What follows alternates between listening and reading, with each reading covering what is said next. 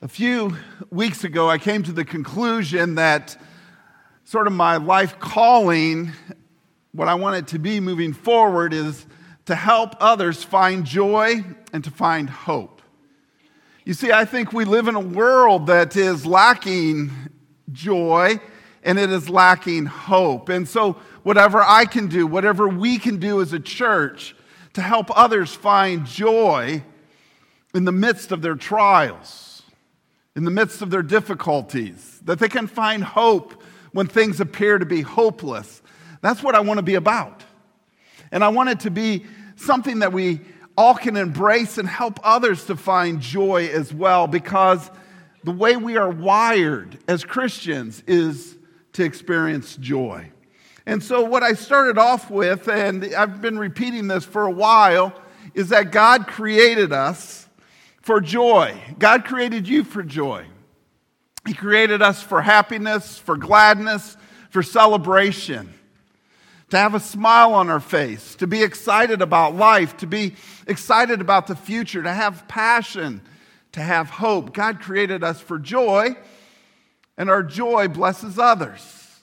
And this is a theme I've been working on for the last 4 years, actually, as I started the 40-day joy challenge. And I've encouraged some of you to take that 40-day joy challenge. And Tommy Newberry says that we're created for joy and our joy blesses others. And so I thought the best thing we could do this Christmas season is talk about joy to the world. Because the Lord has come in the first Advent. And Christ brings joy, and He's coming back, and that should bring us joy as well. And so we were created for joy, and our joy blesses others. But I thought it was best to give you a definition. And this is a working definition I've been working on for probably about 10 years now. And here's what it is. It says, joy is the settled assurance that God is in control of the details of my life. The settled assurance that God is sovereign, that God is control, that God isn't just up there taking a nap, but that God is in control of the details, all the details of my life. The quiet confidence that ultimately everything is going to be all right. And the determined choice to praise God in every circumstance. I don't know where you're at with joy this morning. I don't know where you're at with happiness and gladness, but this is something that it requires us as Christians to wrestle with, because there are so many things that are fighting against it. And it's not just here in Harrisonville, it's in Florida too.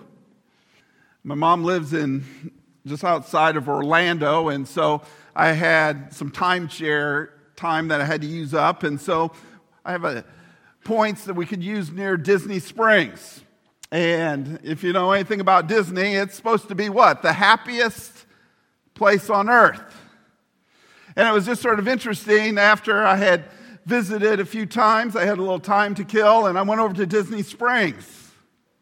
And it's a major sort of shopping area and restaurants. And as I was just walking around and observing people are so obsessed with themselves.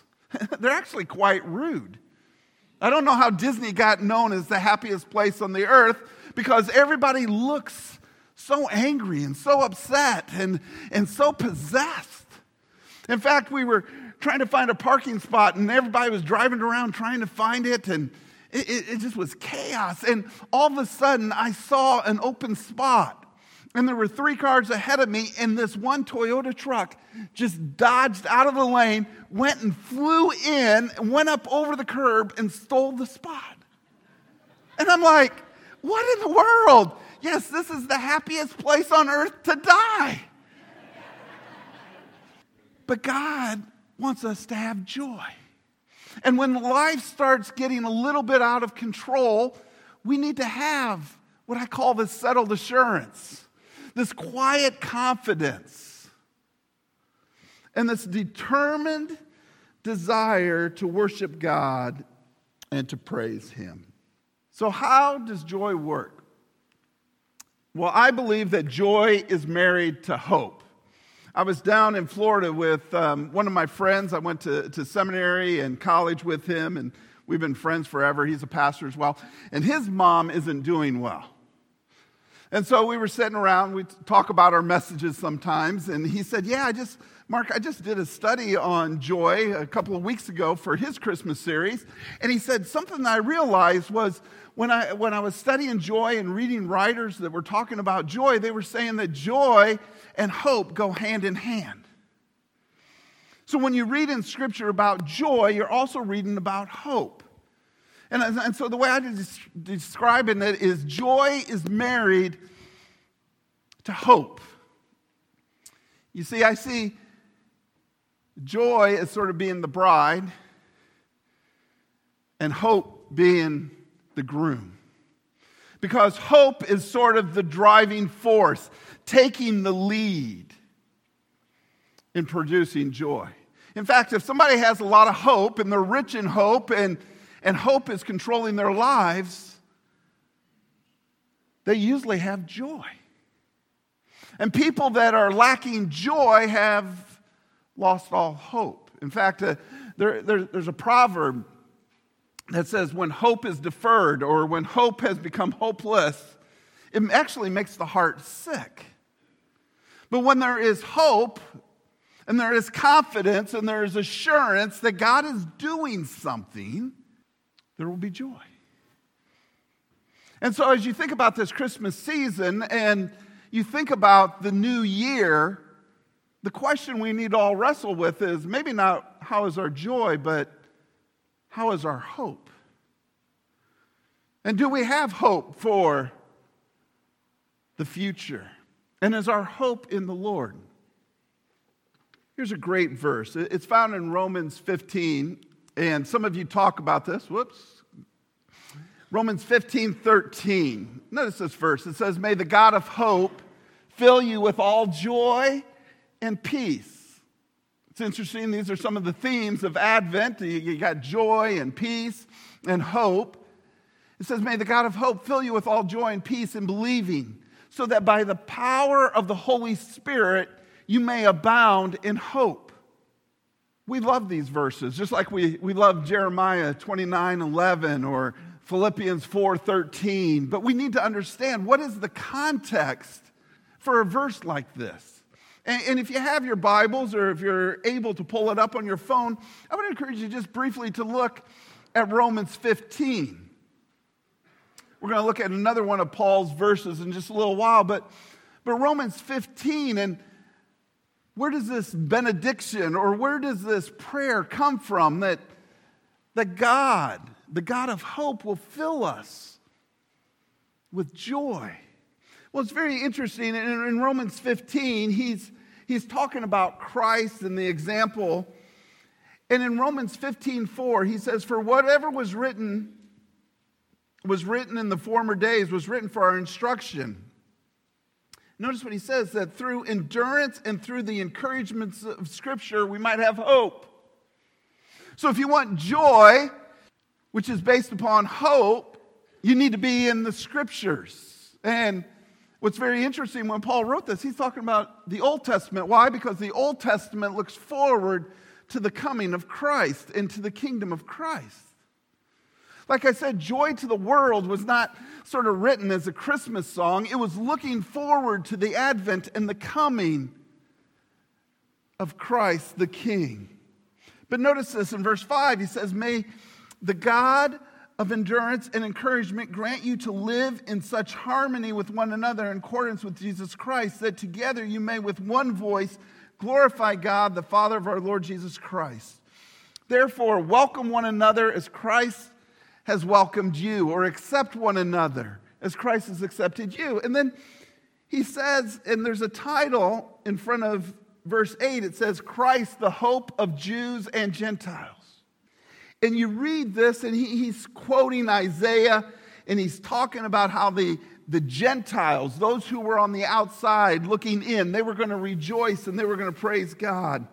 And then it gets right before he says what Isaiah says in verse 12. He says, the root of Jesse will come, even he who arises to rule the Gentiles. In him will the Gentiles put their hope. Where is your hope today? Is your hope in a person, in a circumstance? Is it in money or possessions or in your own, maybe own happiness without the Lord? You see, joy is married to hope. And our hope is in the Lord, and the Lord is a God of hope. And the more hope we have, the more joy we have. And the more the Holy Spirit will take over and fill us with even more hope to trust him. Here's the second truth I want us to see here in this repeat the sounding joy. But hope is married to Advent. Now, sometimes we get a little confused and we wonder sometimes, well, what is Advent about? And what are we celebrating? It was sort of interesting, and we didn't talk about the songs before this morning very much, but we sang two different types of songs. We sang what we considered Christmas songs, and then we sang the Revelation song, which is looking forward to the second Advent. So you have Christ coming, and you have Christ which is to come. You see, our hope, now if we move hope over, and hope is the bride, now the groom is Advent. And Advent is leading the charge of hope and joy. We do an Advent wreath here, and we didn't emphasize it this year, but if you go around the Advent wreath, there are different elements to it. But there is hope, there is joy, there is peace, and there is love. Advent, the coming of Christ, brings all of these elements into our lives. I haven't met a person, whether you're a believer in Christ or not a believer in Christ, who doesn't want more hope, doesn't want more peace, doesn't want more joy, doesn't want more love in their lives. And it's all tied to the coming of Christ. And it was spoken about in the prophets. Hope is married to Advent. And what we're going to see is it's not just tied to the first Advent, it's tied to the second Advent. That Christ is coming back to restore all things. That's why we went through this hymn, which again is a Christmas hymn, but it's not a Christmas hymn. It's looking forward to the second coming from Psalm 98. Joy to the world. It was interesting when I was at Disney Springs, and if you've ever been to Disney Springs in the shopping center, there's a place out there for different groups to perform, and there was a band. And it was interesting, they did a variation of Joy to the World, and it was entitled, Let Heaven and Nature Sing, and I was just sort of very interested in it, and so I was like, what are they going to say about Let Heaven and Nature Sing? Because I just spoke on that last Sunday. And it was very interesting. He was like, you know, this is great that we live in an international place like here in Disney, and there's so many different people from all over the world. Let us have joy. I was like, okay. And they went on, they played the piece, and, well, why is heaven and nature singing? Well, we're singing because a Savior has been born who forgives us of our sins and grants us life and eternal life and the joy of knowing that we have a future and that we have a hope. Here's a verse that everybody should consider during this season is Matthew 2. And I would encourage you to go back and especially Matthew 1 and 2 and Luke 1 and 2. I would encourage you over this Christmas season to be reading both of those chapters. And I would encourage you to circle hope, and I would encourage you to circle joy as you read through this. But it's interesting. It's talking about the wise men, and it says, when they saw the star, they rejoiced exceedingly with great joy. Why is that? Well, because their hope and their joy is tied to Advent. You see, they had been waiting for the promised Messiah who was going to restore all things and make all things new. And so when they saw the star, they were filled with joy. Why? Because they understood that joy is married to hope, and hope is married to the advent, the coming of the King. I was listening to a commentator talk about Luke chapter 2, which we looked at last week, when the shepherds there, and the angels are singing and saying, I bring you good news of great joy, which shall be for all people, especially those who consider them on the outside looking in like the shepherds. But I don't know if you remember, it says that the star shone brightly. And some people think that when Christ came, it was his Shekinah glory. His brightness, his light was shining so bright that it actually wasn't a star, but it was just the Shekinah glory. You see, when we are focused on the Shekinah glory, when we are focused on the kingdom that is to come, when we focus on what heaven is going to be like, everything else seems to dim.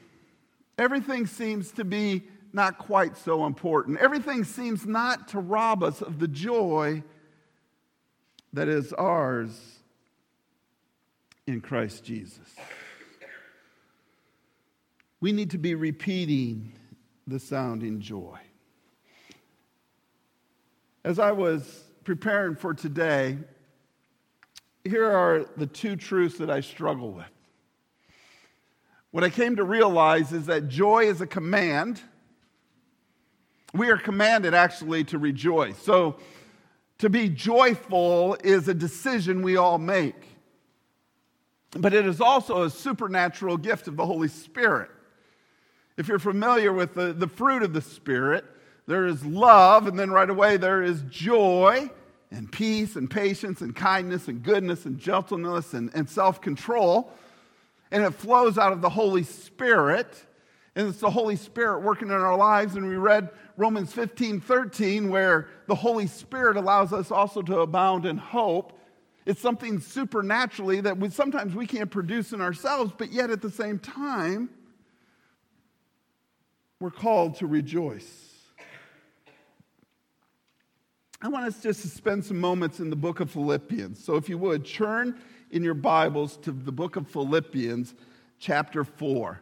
Philippians, chapter 4.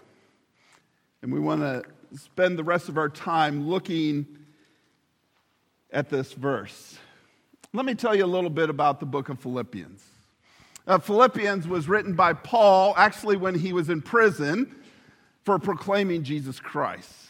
The Apostle Paul would have been basically a contemporary of Jesus Christ. They probably were born about the same time. Obviously, Christ passed away on the cross and rose again. Paul continued on, and his journey was a little bit different than Christ's journey. He was actually persecuting Christians. He was killing Christians, and he was trying to stop the message of Jesus Christ. But Paul met, just sort of like the star, Paul met Christ on the Damascus Road, and the light shone, and his life was forever changed. And he went forward, and now he became an ambassador for Jesus Christ. And he went on proclaiming the joy of the Lord and what it means to experience the grace of God and the forgiveness of sins and the love of God and to know what it means to have peace. And for that, he was thrown into prison. And so he wrote different letters to different congregations while he was in prison.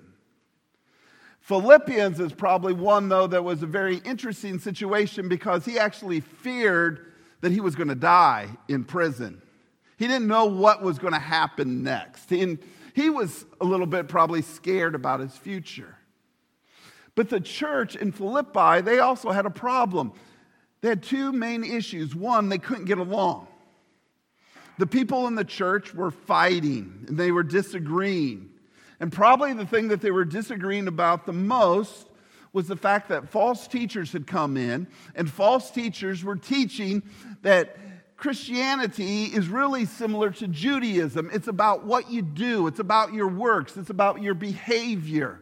You have to sort of earn God's love. You have to earn God's favor.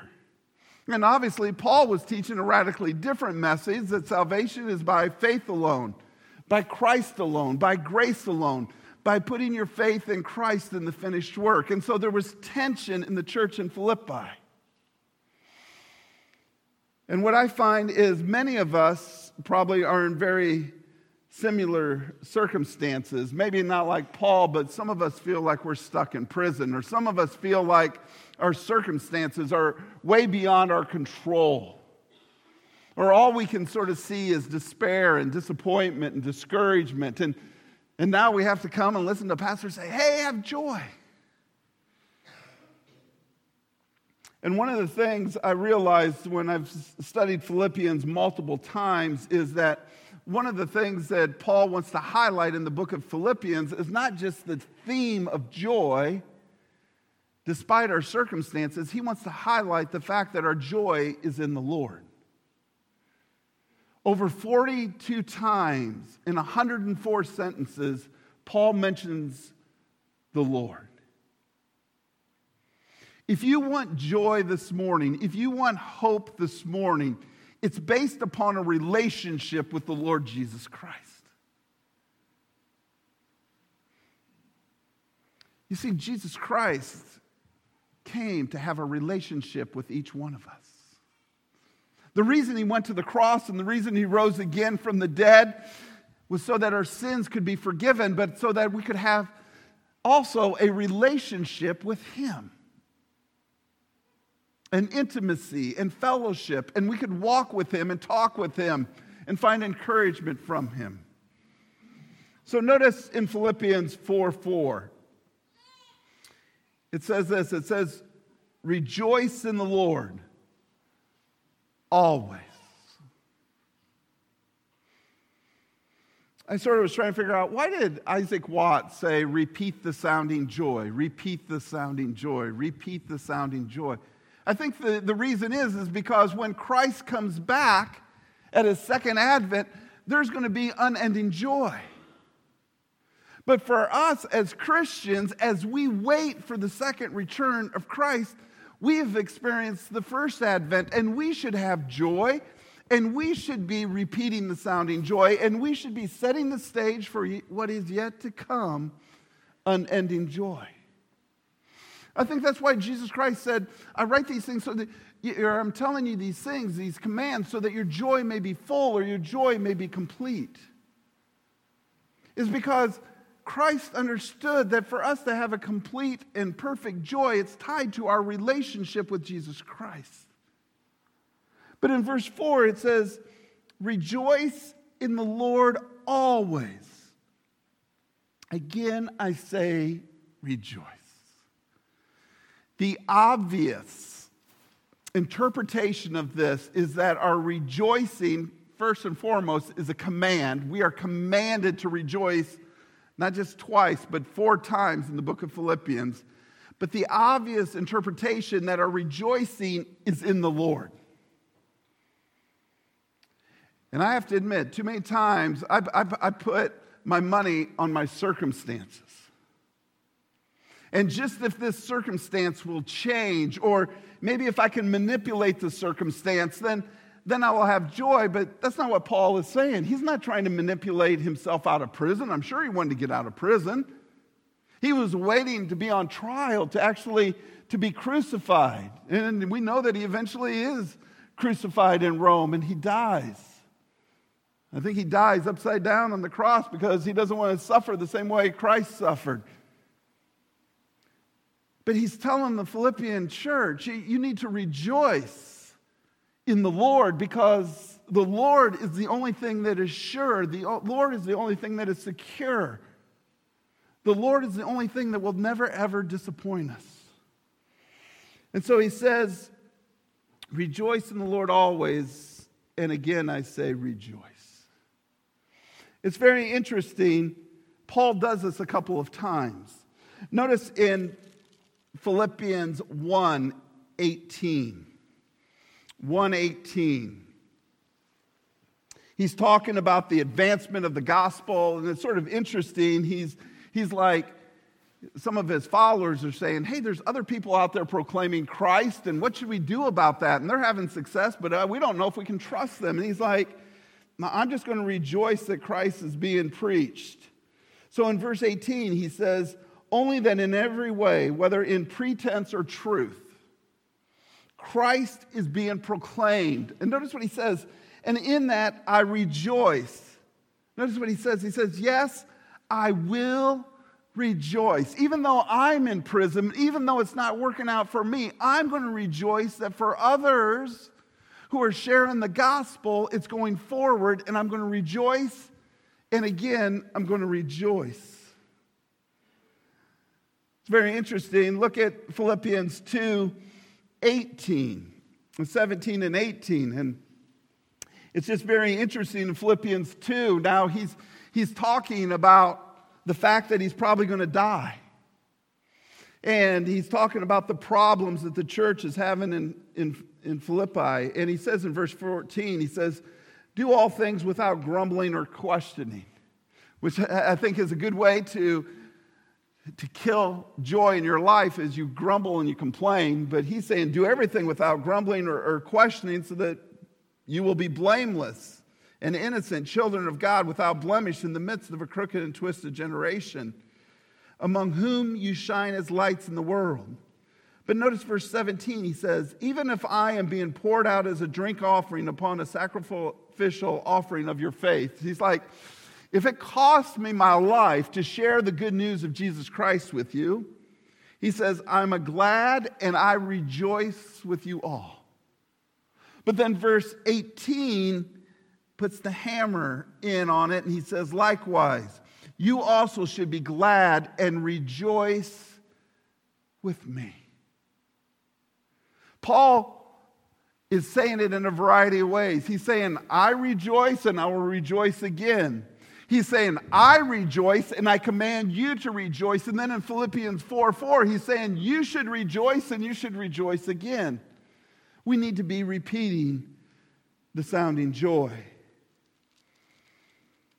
Philippians 4, if you just look at it, it's quite interesting. It's built upon the ending of chapter 3, which says our citizenship is in heaven, the hope of what is to come. But then in Philippians 4, 2 and 3, again, there's dissension, there's fighting, there's disagreement between a couple of women in the church. And notice what he says. He says, help these ladies to get along. I've labored side by side with them in the gospel, together with Clement and the rest of my fellow workers whose names are in the book of life. And as I was reading that, I was reminded of when the apostles were out and they were doing signs and wonders, and they came back and they were so excited and they were filled with joy. And do you remember what Jesus said to them? He said, don't be so excited. Don't rejoice that you can do all these miracles, but rejoice that your name is in the book of life. And then after he says, rejoice in the Lord always, and again I say rejoice, he says something I think is very profound. He says, let your reasonableness be known to everyone. I was reading one of these commentaries of one of my professors who's long gone and has gone to be with the Lord. And this commentary was probably written in the 1960s. And he was talking about this passage, and he was talking about this, let your kindness, let your gentleness, and literally the word is, let your moderation or let your self-control be evident to all. You see, you were created for joy, but your joy blesses others. You see, our joy should have an impact. We shouldn't be self-centered. And so he goes on, and again, in the 1960s, he says the thing that is going to kill the church and is killing Christians is that we're selfish. We're coming to church for ourselves. We're viewing our relationship with God for ourselves. We're wanting God to bless ourselves. And that's sort of what I experienced last week when I was down around Disneyland and Disney Springs, is that everybody is out for themselves, out for number one. And I think what Paul is saying is your joy should impact how you impact others. And so however you want to read that, whether you want to read that, let your reasonableness, let your kindness, let your gentleness, let your self-control. And what This commentator went on to say is when you are focused in on yourself, it becomes self-love. And that is exactly the opposite of God's love, because God's love focuses in on others. And then only if we want to repeat the sounding joy, we need to realize that our joy does bless others, and the way we live towards others, and are we gentle and are we kind? And do we know how to manage ourselves? He says the reason we should let this reasonableness be known to everyone is that the Lord is at hand. Now, I don't know about you. When I first read that, I say, that means that the Lord is present and the Lord is nearby, and the Lord will never leave me nor forsake me, so I should have joy. But again, I think he's focusing in on the hope that we've been talking about. The Lord is near also means the Lord is about ready to return. And since the Lord is about ready to return, it should cause us to have joy. While I was gone, I barely could watch the news because I didn't have time. But one time I was just like, I just want to see what's happening. That was sort of a mistake. But again, it reminds me, my hope is not in the United States. My hope is not in our government. No, don't get me wrong. We want to have a great United States. We want to have a great government, and we want to have great leadership from our president. We want to have a lot of those greatness. Don't get me wrong. But we as Christians, we set our hope and our joy on the fact that the Lord is near. In fact, the fact that times are troubling now should actually encourage us that the Lord is actually closer to his return. You see, this command to rejoice is built on other commands that Paul wanted us to understand that joy is a perspective on life, but it is also, again, it's a choice. And it's a choice we must make. So what is Paul trying to get at? Well, I think he's trying to say this. He's saying we are to rejoice in the Lord and repeat the sounding joy even in difficulties, in disappointments, in danger, in the face of death, in distractions, in disagreements. And we need to come around the rallying cry that Jesus Christ is the Lord of Lords. He is the King of Kings. And not only did he come over 2,000 years ago, he's coming back again to establish his kingdom. And that's sort of where joy to the world is based upon. It's based upon Psalm 98. And as Isaac Watts looked at the coming Lord, he said, let everybody burst forth. Make a joyful noise. Let us joyfully sing to our Lord and Savior, Jesus Christ. So this Christmas, whether you're a believer or not a believer, I'm sure you want to have hope and joy in your life. My prayer is that you will understand it's based upon a relationship with Jesus Christ, who loves you, who died for you, who sets you free, who empowers you to have joy. But he's coming back. And he's coming back very soon to establish his kingdom and his rule forever and ever. Amen.